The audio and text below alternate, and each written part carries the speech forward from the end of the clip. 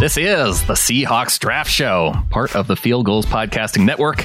I'm Brandon Schultz, and joining me is Rob Staten of Seahawks Draft Blog. Rob, we're just weeks from the first round of the NFL Draft coming up on April 25th, and I know you've got to be getting pretty excited about it.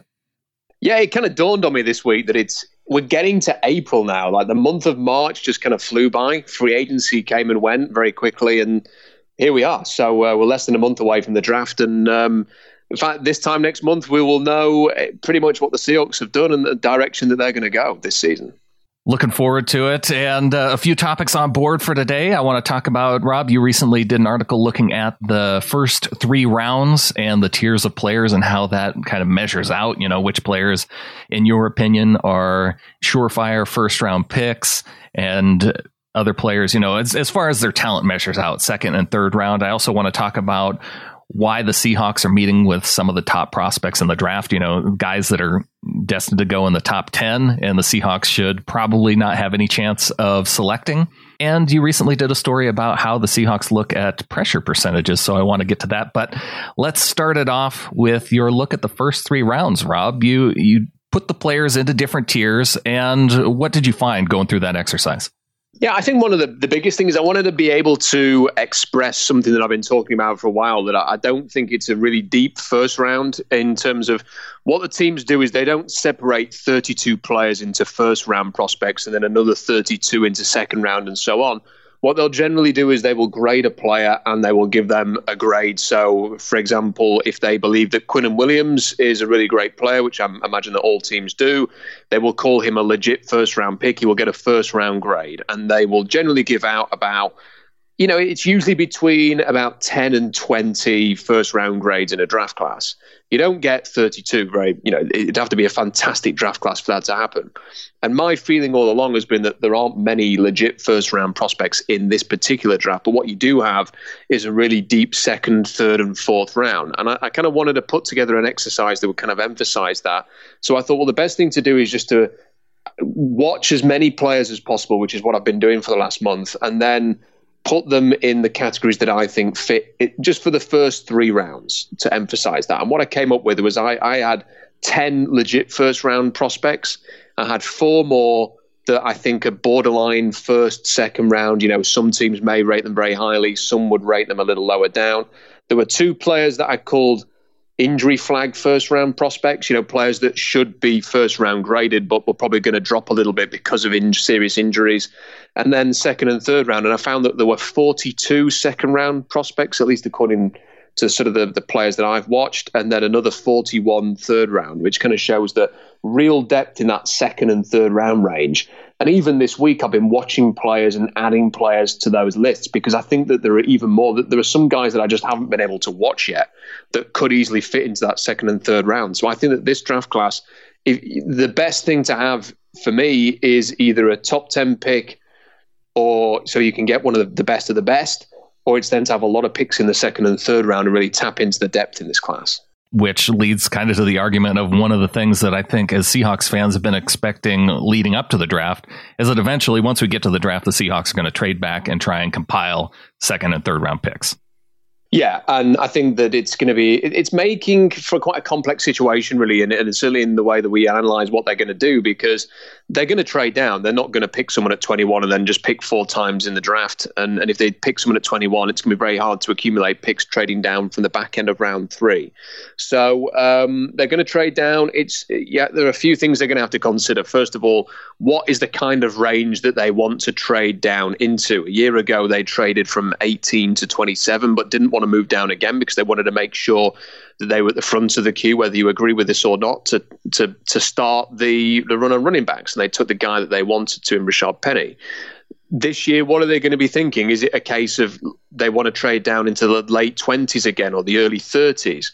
Are they willing to maybe trade down once, move into the late 20s, the late first round, and then move down again, which is what they did before they took Paul Richardson in 2014 and Malik McDowell when they took him as well? Are they going to do that again and sort of move back a couple of times, fill out their draft board and then get a guy Or is there, and that's fine, and that's an all right plan. But then you also have to be cautious of, are there certain players that you really feel like you want to have? Is there a position that's going to run dry if you don't take a player before a certain range?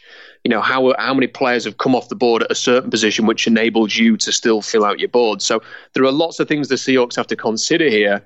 I think the only certainty is they're going to move down, but it does make it quite a challenge to actually predict and project what they're going to do.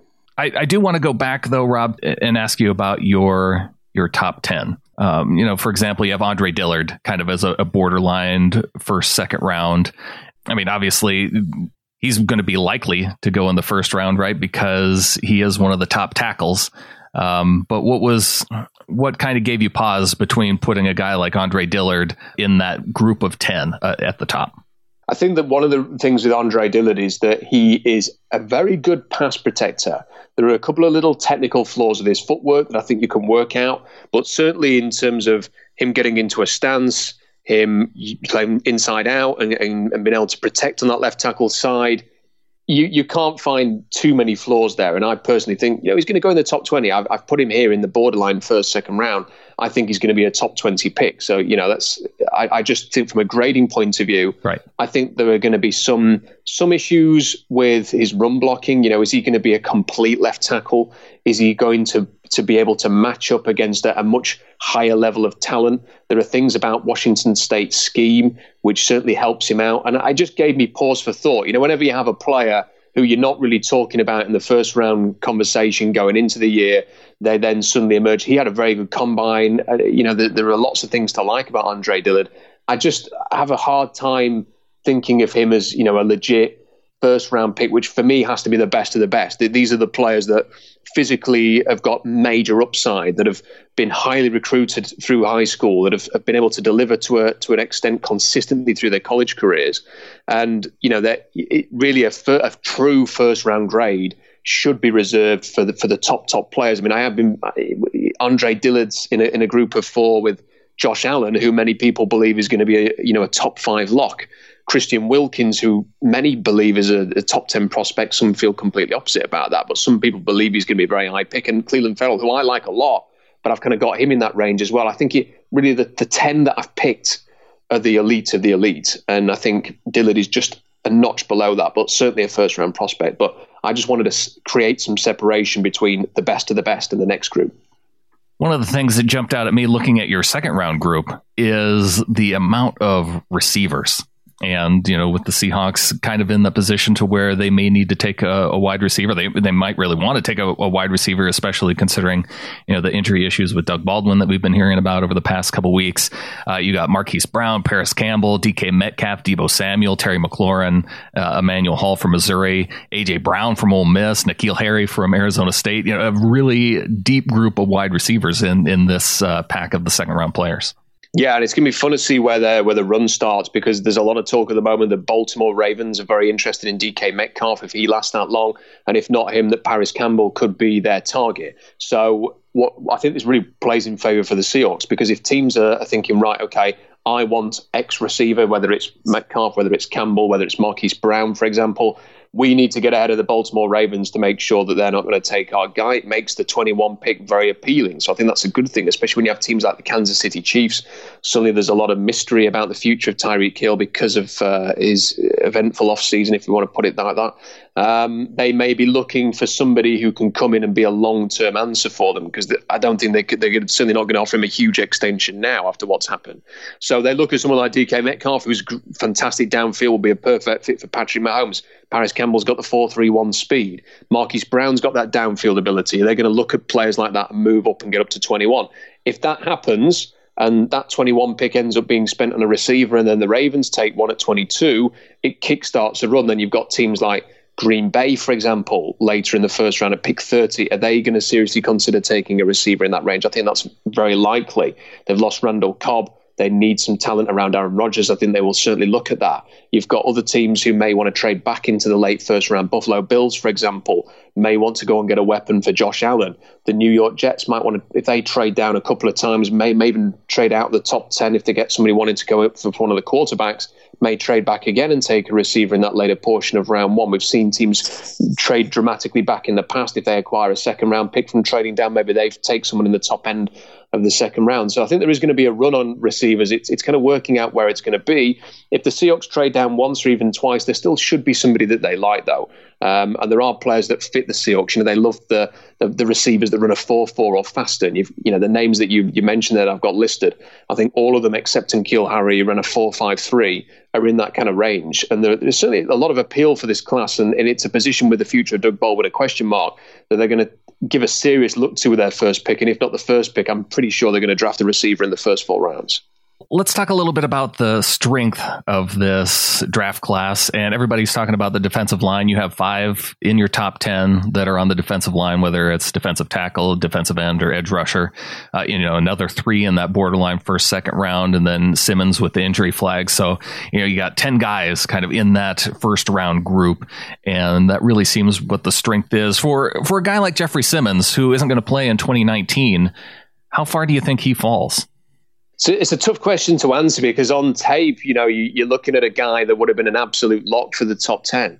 And he's got an ACL injury and technology has advanced so much and science has advanced so much that, an ACL injury is not the concern that it might have been a few years ago. I think generally in a lot of sports now, Achilles injuries are more concerning than knee injuries. So you have to look at that and weigh it up. I think that the one thing that's going to hurt him is that I think teams these days want to get impact with their first draft pick. They don't want to draft somebody who's not going to play at all, especially because you essentially waste a year of club control. The way that the league's gone, the way that the salaries are rising, Seahawks fans are very aware of that at the moment with 4 key players going to be out of contract next year. Teams are looking for value in the draft. There's a number of big name free agents who are unsigned because teams, I think, are waiting to the draft now to see if they can fill out those needs with much cheaper players, create some competition rather than going and signing someone like Ziggy Ansah on a $7-8 million 1-year contract. So that's the way that the league's going. And if you draft Simmons, you're essentially losing a year of that club control. You're basically writing off a year of cheap quality because he's not going to play or he's barely going to play in 2019. But on the other hand, he's somebody, when you just look at him, the name that really sticks out is Ndamukong Suh. He's got that kind of... The thing with Suh was he was a plus 300-pound defensive tackle, but barely had any body fat. His body fat percentage was very low.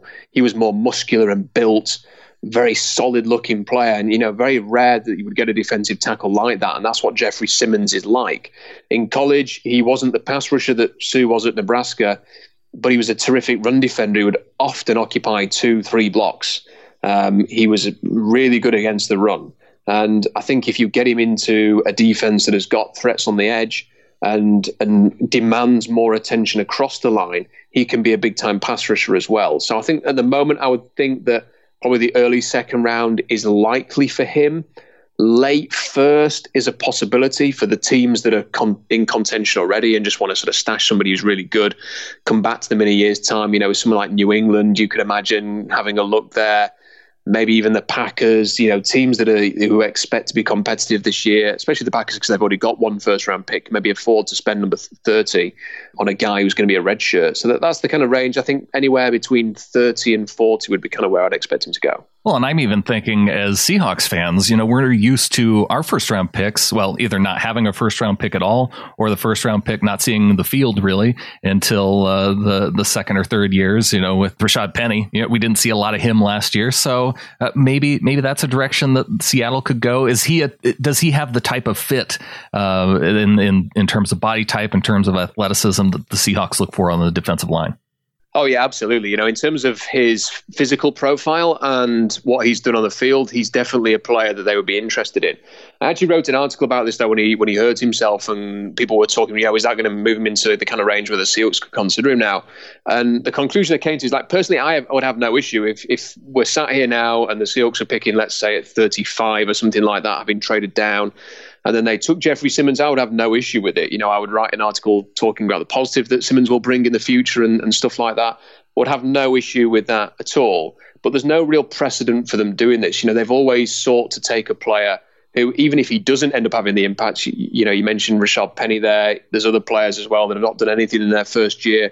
Even not the first pick, Rasheem Green last year didn't have much impact at all, did he? So, they're a team that is comfortable redshirting these guys, developing them and trying to build them over time.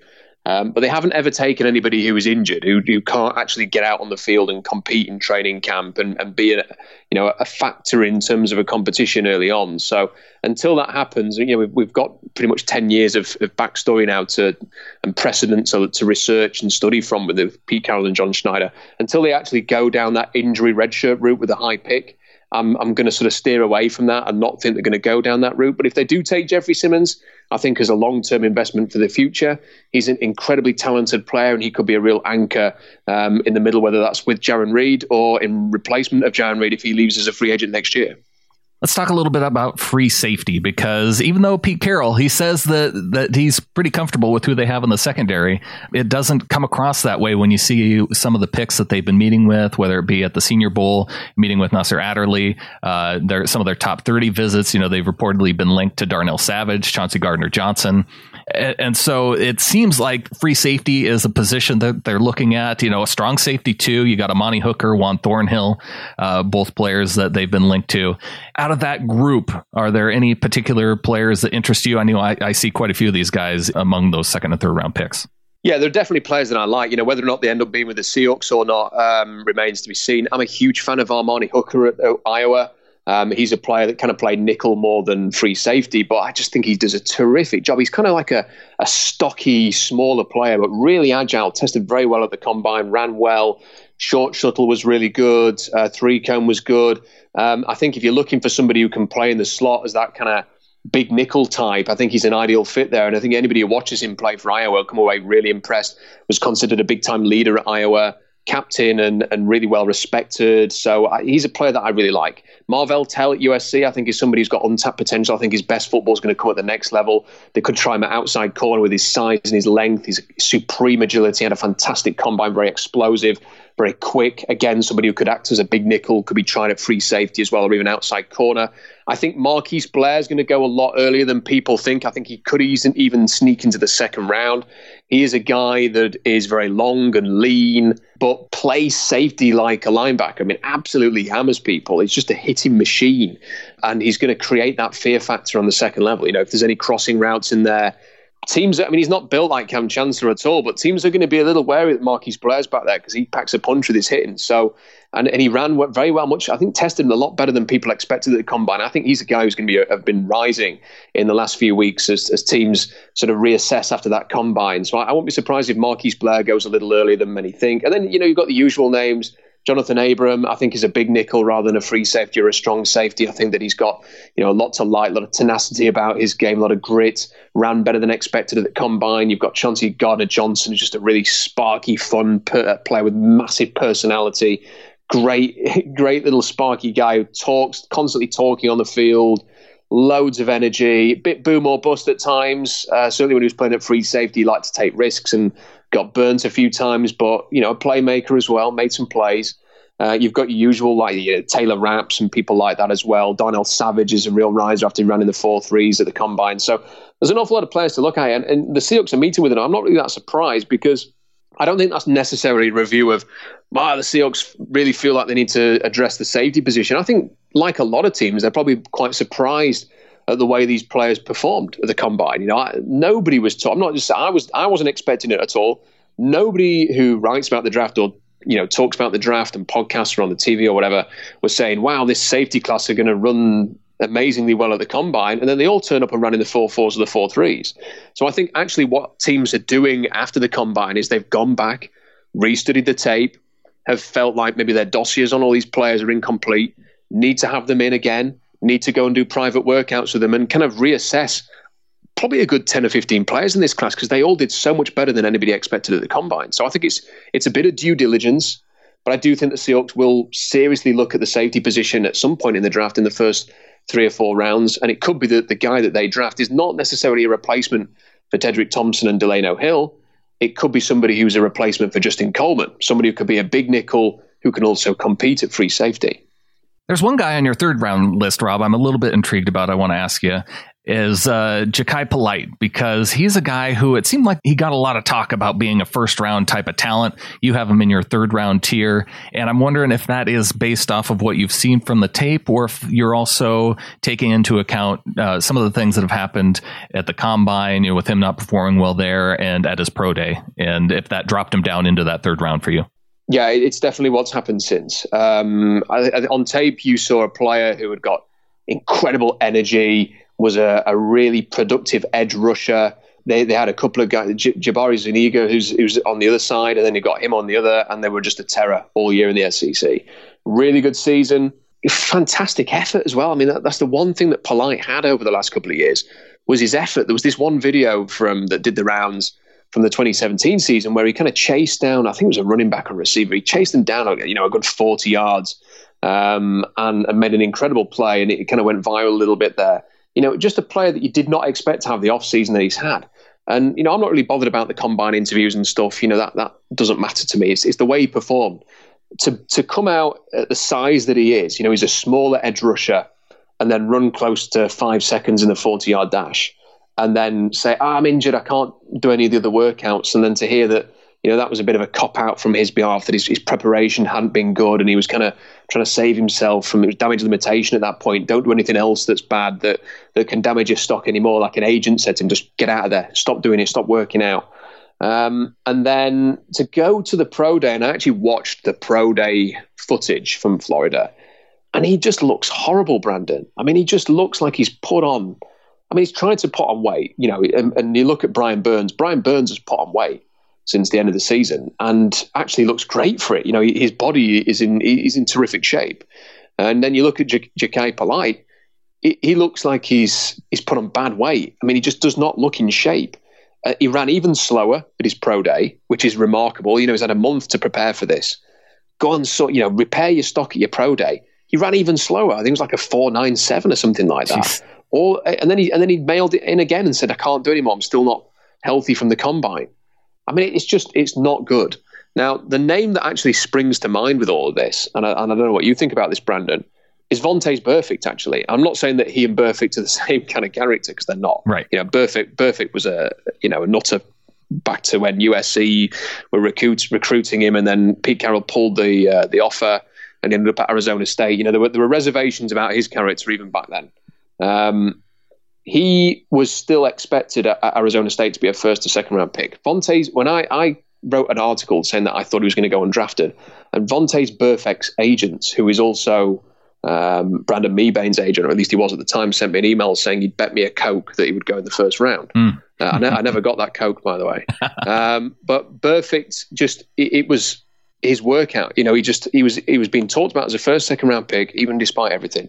Turned up at the combine, had a horrendous workout, was awful, had a terrible off-season, ended up going undrafted, and has had, in fairness, just a somewhat controversial career, but still a decent NFL career. If you just took away all of the nonsense that comes with Vontaze Burfict, you'd actually say he's a pretty good linebacker. And this is the thing with Polite for me, and it's why I've kept him in the third round rather than dropping him out completely, is that I still think there's a chance that he could have an NFL career like Burfict.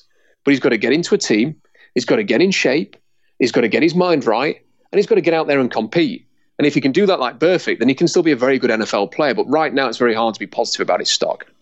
Well, Rob, I'm going to respond and tell you exactly what I think of Polite and why he might be a potential target to go after. But first, let's take a quick break. We'll come back. We'll talk about that and talk about some of the reasoning why the Seahawks might be looking at guys that are going in the top 10. And we'll be right back to talk about that.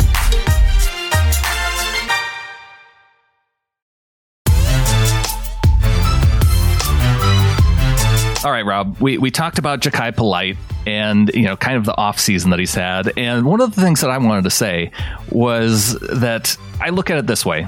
There's guys who are gamers, right? They show up when it's game time. They're ready to go. They're prepared and they will and they'll perform. And we've kind of seen that from a guy like Polite. And then once it's the off season, you talked about Burfict.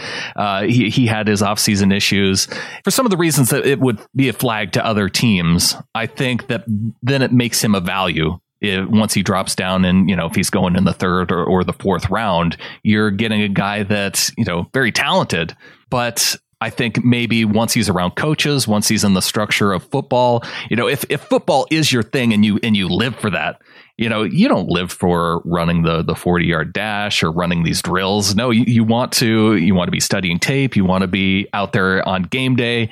And so as long as you're hearing from coaches that, he's putting in the work during the season, leading up toward the games, that's where I would put more of the emphasis on. If he's not so excited about running the 40 or, making sure that he's keeping fit enough in the offseason when, you're not going to play a game for months and months and months, that would be less of a flag for me. Yeah, I think some good points there. And I think the other thing to consider is that these players often get bad advice. I don't know who Jachai Polite's agent is, and I don't even know what Jachai Polite's agent's been telling him. I mean, he may have been telling him stuff and Polite's just been ignoring it. I don't know. But the problem you get is you get these undersized pass rushers. They're littered throughout college football. These guys who probably play at about 235, 240, maybe 245. And then you look down the list of the sack leaders in the NFL, and they're all 265 plus. So they feel like to improve their stock, they've got to gain weight. They've got to turn up at the combine weighing a certain amount. They've got to be explosive and quick still and do all these things. So they put on weight. And then actually, that can work for some guys. It's worked for Brian Burns. It's worked for Montez Sweat. They're still amazing athletes. They put on good weight. But there are some guys who they're naturally 235, 240 pounds, and they can still have a role in the NFL. It doesn't necessarily mean that they're going to be huge sack numbers and prolific passes. They're not going to be JJ Watt or anybody like that, but they can still have a role. Be who you are. And for me, Polite looks like a guy who has been trying to add weight ever since the end of Florida's last game in that bowl game. And it's just not working for him. His body just looks wrong. He doesn't look like an NFL athlete. He looks like some guy who wandered in and they said, "Hey, do you fancy a crack at a pro day?" And that's not what he looked like on the field. He looked in fantastic shape for Florida. And I think that perhaps he's been given some bad advice. Gain some weight. Get up to this is your target weight. Get to the combine for this. When if anything, you'd probably been better off saying, stay at your game weight, stay in game shape, get to the combine, be who you are. Everybody expects you to be an undersized pass rusher. Everybody was talking about Jachai Polite as a top 20 pick during the season, knowing he was an undersized pass rusher. There was no need for him to add weight. There are teams that run 3-4 formations like Green Bay who could easily fit him into their system. They had Clay Matthews rushing the edge for all those years. They can fit Polite into that kind of role. He didn't need to add that weight. And I think it's kind of just messed him up. I think his body's a mess. I think he's not in the kind of shape that he should be. And, now what he's relying on is, and I think you're right, there is going to be some value at some point, because what a team will do, a smart team, is they will draft him at some point after this fall. They will get him into his game shape again, and they'll end up getting a really valued player. They'll get a player who should have been in the top 20, probably in round 3. And they'll turn them into a really exceptional pro. So I actually think there is something to be said for, a lot of people are going to write Jachai Polite off because of his off-season. You're right. There's a chance for somebody to get some value here. Not sure whether it'll be the Seahawks or not. They're not a team with a load of picks that if they go defensive line with their first pick, are they going to take Polite? Not sure on that. But you sort of get to that third round range. If he's still there, a smart team will take him. I just think keep an eye on the Dallas Cowboys. They're a team that has taken, Randy Gregory and people like that in the past. They're the city of second chances or third chances or fourth chances. Jerry Jones is always willing to roll the dice on somebody. So I wouldn't be surprised if they took Polite. They need an edge rusher and say, there you go, get back in shape and be a force for us. Well, I know I can put on weight pretty easily just eating fast food and drinking milkshakes. So, I mean, he might just be putting the weight on the wrong way. Other guys in the NFL programs, eating protein and working out, that's the way they generally put on weight. So it's a very different type of thing. But that kind of leads us into talking about some of the pressure percentages. And one of the things, Pete Carroll was at the owners' meetings. He's here recently. And one of the things that he discussed in his interview was looking at pressure percentage versus, just kind of total pressures for a player. And that seemed to spark you to write an article on your website, Rob. Yeah, because there is some data out there. But so the exact quote was, we're just looking for activity and problem makers. Usually you can look to that pressure percentage. How many times when they rush do they affect the quarterback? So, we went out and had a look, is there anybody who's put this data out there, this pressure percentage? And Pro Football Focus, bless them, have managed to put this statistic together. Now, for some reason, they don't include pressure percent. They have the pressure percentage data. They often tweet about it. They haven't put it in their draft guide. So I'm not able to run through every prospect and tell you, every player in the draft, their pressure percentage and everything like that. And the problem with Pro Football Focus is that when it comes to stuff like this, they're amazing. Their data on, pressures and stuff like that is really useful. And then you've got their grades, which is just some random guy watching the tape, not knowing the scheme, not knowing what the intention, what the play call was, passing a judgment and then giving like some random number that nobody knows what they've come to and saying that this guy's a 93 grade for this game, or this guy overall from his college career deserves an 86. Right. And you've got no idea how they've come to that assessment. So you can kind of just throw all that stuff away. But with the pressure percentage and the pressures, it's a really useful resource. So we had a look and, to see if we can find anything from this. The big thing to point out at this stage, Brandon, is I haven't got the data from previous years. So, for example, if Frank Clark had got an amazing pressure percentage, then we could go, so we'll see this actually does matter. This is what his pressure percentage was in 2014, for example. Right. So who are the players who compare to that, who we can look from in this draft class? So we've got no means of comparison here. All we can do is list the pressure percentages. But it was quite interesting reading because Josh Allen at Kentucky was going to go very early. I've been kind of wondering why he's going to go very early, because I've seen getting blocked by tight ends for Kentucky. And as much as he's a really good pass rusher, when you're getting blocked by tight ends in college football, that's not a good sign for when you face offensive tackles in the NFL. Right. But he had an amazing pressure. Like nearly a third of his rushes led to a pressure, which is insane. Like the next best one that I could find was like 23.5%, and he was at 29%. So that's why Josh Allen's being considered such a high pick, because he creates pressure on a third of his snaps when he rushes. You've got guys like Anthony Nelson, Oshani Ximenez at Old Dominion, Jalen Ferguson, who's had a bad pro day and a bad combine, but seems to be, this is one of the reasons why teams will probably consider him still quite early, because pressure percentage. Joe Jackson at Miami, Chase Winovich is up there, Montez Sweat. These are all guys who at least a fifth of their rushers are getting home. So I'm looking at that and I'm thinking, okay, that could tell us something there. These are guys that the Seahawks could potentially be looking at. Well, and it's curious that those top two guys are both guys that, they met with Josh Allen at the combine. He actually admitted that he lost the staring competition that the Seahawks like to hold with some of their potential draft picks at the combine. But the Anthony Nelson now reportedly one of those guys that the Seahawks may be meeting with in Seattle. That's very interesting. I didn't know that. So that's a very interesting note. First of all, I would just like to say, I'd love to know who is the designated starer for the Seahawks. Who is the one? Too. I've just got this mental image of Pete Carroll stepping up to the plate. You know what Pete's like, Mr. Competition, really having practiced his staring going into the combine. And it's just a great thought that Pete's sort of leaning across the table staring with these guys. Or John Schneider for that matter. Right. Yeah. Who is their top guy, and are they ranked?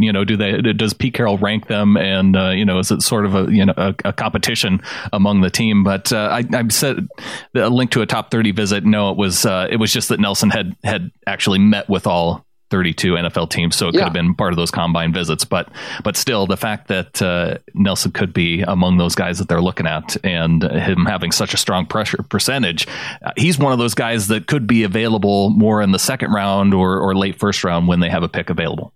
I want to throw the gauntlet down to the beat writers in Seattle. One of them has got to find out who does the staring. Yes. There's been a few press conferences now with Pete, and John did one at the combine. This needs to be asked, and if an answer is not forthcoming, they need to do some digging. They need to find out. They need to get into the inner sanctum of that VMAC and find out who does the staring. I think on the Josh Allen and Anthony Nelson and people like that, they've got if this matters, if pressure percentage does matter to them, then these are names to keep an eye on. And I think you look a little bit further down the list. LJ Collier is a player who is either visited the VMAC or is going to be visiting the VMAC on an official 30 visit before the draft. Right. He was up there. His pressure percentage is very similar to Brian Burns and Montez Sweat. It's better than Cleveland Ferrell's. It's better than Ja'Kai Polite.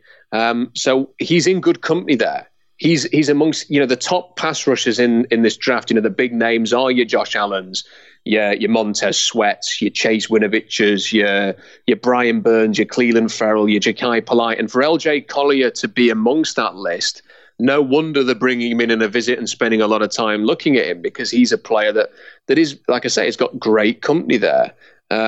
And I just think that it is something that we need to bear in mind. I'm not sure that we can, I would project they're going to take Anthony Nelson with their first pick purely off the basis of this. But as things sort of come together and we kind of bring together the kind of players that they might be interested in, I think players that have got the traits that they look for, the grit and the competitive attitude that they look for, if they've also got great pressure percentage, then there's a decent chance they're going to be on Seattle's radar. Well, one of those guys also in that list among the top pressure percentages is Rashawn Gary at 15.8%. Now it's only half of a guy like Josh Allen, but he's far away and above the rest of the pack. But they did meet with Josh Allen. They did meet with Rashawn Gary. They also met with quarterback Kyler Murray at the Combine. And that was kind of before he was even being talked about as the first overall pick. So you wonder if they're meeting with him based on, the potential that he could fall to later in the draft. He could still fall to later in the draft. I'm not totally convinced that Arizona is going to take him with the first overall pick, but they're definitely making enough noise that a team going up and wanting to put together a big trade for the number one overall pick, that at least that's being generated for them, whether they're doing that or whether it's just through discussion in the media. I don't know. But why meet with some of these players like Gary and Josh Allen? Yeah, I was thinking that myself, especially when the Rashawn Gary one came out. And that's why I wrote a piece about it, because I gave it some thought. It's very tempting to speculate that the Seahawks have got something brewing, that they're going to make a huge trade somehow, maybe trade Frank Clark or even Russell Wilson for that matter, and suddenly be in a position where they're having to look at Josh Allen and Rashawn Gary and Kyler Murray and the rest of these guys in the top 10. I think the truth and the reality is probably a lot more boring than that. And it's as simple as this, that the Seahawks are not just, their process of going through this draft is not just about who they're going to draft this year.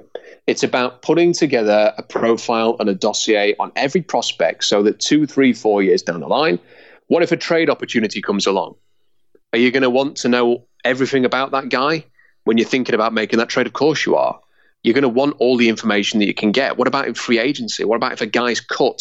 What if a team has issues with a certain personality fit and he doesn't work somewhere else? But do you know what? You think, we've met with this guy, we felt very confident about his personality, he scored well in that regard, we're going to make a deal for him. Just to give an example of a situation like that, Marshawn Lynch is somebody who did not work out in Buffalo. The Seahawks get him for a ham sandwich in a trade, and he's ended up being one of the most legendary players in franchise history and maybe a Hall of Famer down the line. It's these kind of preparations that you have to make 3, 4, 5, 6 years down the line. You might actually be acquiring these guys. And you only have to look at the 2013 draft as an example for this. Right. The Seahawks did not have a first-round pick in 2013 because they traded it for Percy Harvin.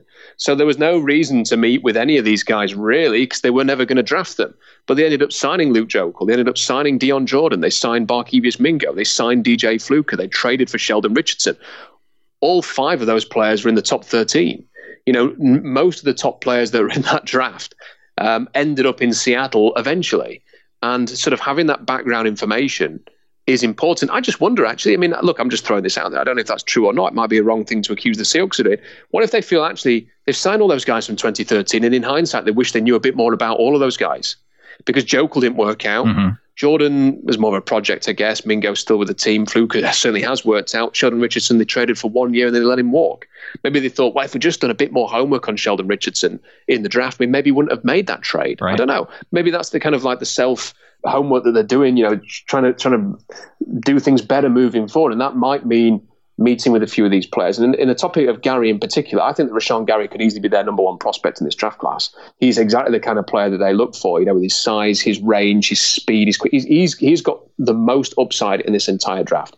And it's not really even that close. He is the best. He has the highest ceiling of anybody in this draft. So for them to meet with him with the prospect of potentially adding him some point down the line, I'm not surprised at all that they met with him. Well, and I was listening to 710 ESPN. Jay Keeps, former Seahawks quarterback, was on the radio kind of talking about the reasoning behind Kyler Murray in particular. And one of the things that he said, and it leads into what you've been mentioning too, so they'd have the information, but it's also, he talks about it being if they ever are in position for a top 10 pick, they're going about it, they're getting reps now for when they have that that capability of drafting in the top 10. So they know some of the questions to ask. If a guy that they evaluate as being a top 10 pick and going on and being successful now, 2-3 years down the road, they have that experience of who the guys go in the top 10. Is their evaluation then correct? And so can they feel good about making that pick in the top 10 down the road? So it's kind of about getting reps for when they have the ability. And so that makes a lot of sense to me too. And I think that it's also in preparation. Now, you mentioned it's not real likely that they trade Russell Wilson or they trade Frank Clark, but because Frank Clark does have that franchise tag designation that allows other teams to come along and make him an offer, the Seahawks could end up with 2 first-round picks. And even if that's a pick that's toward the end of the first round, if they get a first-round pick or 2 of them in compensation for Frank Clark signing a deal with another team, I mean, that has the potential of happening. And if that's the case, they have the ammunition to move up into the top 10, the top 15, to take one of those guys that do have a true first-round grade. Yeah, it's something that we've talked about a lot, really, on the blog about the potential of trading Frank Clark. My personal opinion is I don't think the Seahawks have any intention of trading any of their guys. Yeah, I don't think so. I think that whether that's right, I'm not saying that's the right thing or the wrong thing. If in 12 months' time Frank Clark has signed for the Buffalo Bills, for example, for $22 million a year, and the best thing the Seahawks are going to get is a 2021 third-round comp pick, then you could certainly make a case for saying they should have dealt him a year early and actually got some value and had a first-round talent on their roster with 4 to 5 years of club control, rather than just losing Frank Clark with one last hurrah with him in 2019. I could certainly, that's a watertight argument. I would not dispute that. I just think that the Seahawks feel differently. I think that Pete Carroll is going into these situations with the mindset that while ever there's a chance of re-signing these guys, we're going to give ourselves the best chance to get that done, that he feels there's a process. And the problem with Frank Clark is that the process is going to involve taking this through to July the 15th, I think it is, when the deadline is to actually negotiate a new contract. Then he has to either sign the franchise tag or hold out.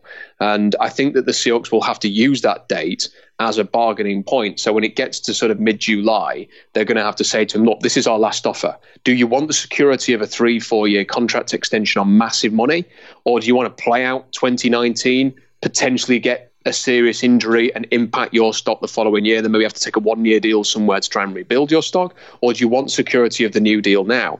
And when the clock's ticking, things change, minds change. We saw it with Russell Wilson in 2015. As soon as you've got that deadline there, this is when we're going to stop negotiating. This is when you've got to make a call. It's funny how often players will actually take the money because you've got the guaranteed cash there. So I think that they've got to let that process play out. The problem with that is that July 15th deadline is a couple of months after the draft. So they're not able. So if they trade him now, they're kind of just sort of giving up. They're not even giving themselves a proper chance. Because if they set a deadline before the draft with Frank Clark's people will just go, well, trade him then. Trade him to a team who's going to give him the $20 million a year contract now, and we'll take that. So you're just sort of screwing yourself in terms of any chance of keeping Frank Clark, and it makes it very difficult to try and get any kind of deal or a trade done before this draft. So I don't think that anything's going to happen there. And I think it's the same with Russell Wilson. I think with Wilson, and I've probably thought too much about Wilson's situation than I should have done since the end of the season, but I've written a lot of articles about it. I think what's going to happen is, again, that training camp deadline is going to come around, and the Seahawks are going to say to Wilson, here's our best offer. We'll make you the highest paid player in the league. It's not going to be $40 million a year, though. It's going to be nearer 35. Do you want to accept that? Because it's going to be very difficult for Russell Wilson to walk in that locker room full of guys on minimal salaries and say, hey, guys, I'm going to lead this team. By the way, I might only be here for 1 more year because I turned down a record contract to be the highest paid player in the NFL. People are going to wonder, hang on a minute, who's this guy? There's always been those questions about Wilson, the leader. Does he really want to walk in there and try and lead 90-odd guys, having turned down the deal to be the highest paid player in NFL history when he's married to Sierra, and there are some guys there probably sleeping in their car during training camp? It's a very awkward situation for the team leader to be in. And I actually think that deadline might actually work in Seattle's favor, and they could get a deal done with Wilson before camp because of that. So I think that there's sort of processes that need to play out, but it means that the likelihood is that they're not in any kind of mindset to trade any of these guys before the draft. Well, there is one more point I wanted to make with some of the reasoning with meeting some of those top guys. And one of those reasons is, they could be getting information on some of their teammates too. I mean, Rashawn Gary, Chase Winovich, is the edge rusher that he plays next to, and that could be a player that they're interested in. He meets a lot of the measurables that the Seahawks look for in a pass rusher. He was up high on that list of pass rush productivity, and with Kyler Murray. There's all kinds of guys at Oklahoma, whether it's Cody Ford, Drew Samaya, Marquise Hollywood Brown. There are quite a few guys that the Seahawks could have interest in. And, it'd be one way to get some information from a different perspective on other players that they could be interested in. Certainly, it could be the case in some instances. I think with the thing about Chase Winovich is that I kind of think he's probably one of the players you have to do the least amount of background checks on. I think one of his quotes this was before the bowl game against Florida. They said, because Rashawn Gary didn't play in that game, and I think one or two others didn't either. I think the quote was, "Yeah, I've got it. You'd have to kill him to get him off the field for the Chick-fil-A Peach Bowl. You would have to kill him to stop him playing in that game." Was his quote, and he did play, and he played his tail off. He is just the most fun, passionate, committed football player you will ever find. I mean, the guy, he is a living, walking football machine. So I kind of feel like what you see is what you get with old Chase. I'm not sure that you have to do too much digging around on him, but the thing with Chase Winovich is that I really like to watch him play. He is such a fun player, and as you mentioned there, his pressure percentage is very high. The only problem is that he really doesn't kind of fit the Seahawks. He's not that. The players that they've taken to play edge are long, lean pass rushers, and he's short and squatty. I know that his arm length isn't 33 inches. That's kind of been their threshold. It's pretty close. It's very close though. It's a quarter of an inch away. But he just doesn't look long and lean. Like his torso, his body shape is squattier. Not really the kind of. Look, I'm not saying that they definitely won't take him, but he's just not.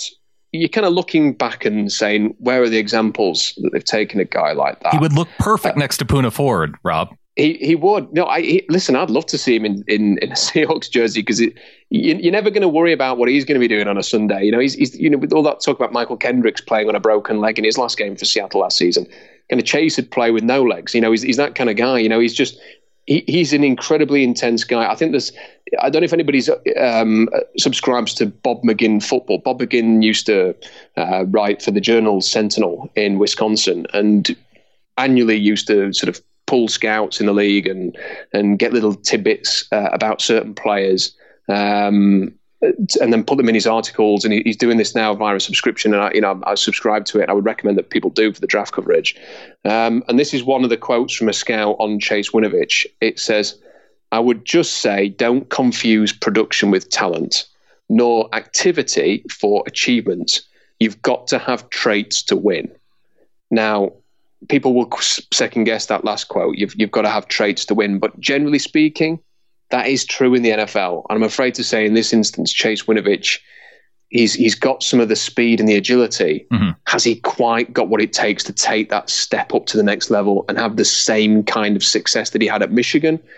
I think it's a tall order. And the other thing you've got to remember is that he had Rashawn Gary. People knock Rashawn Gary for his production.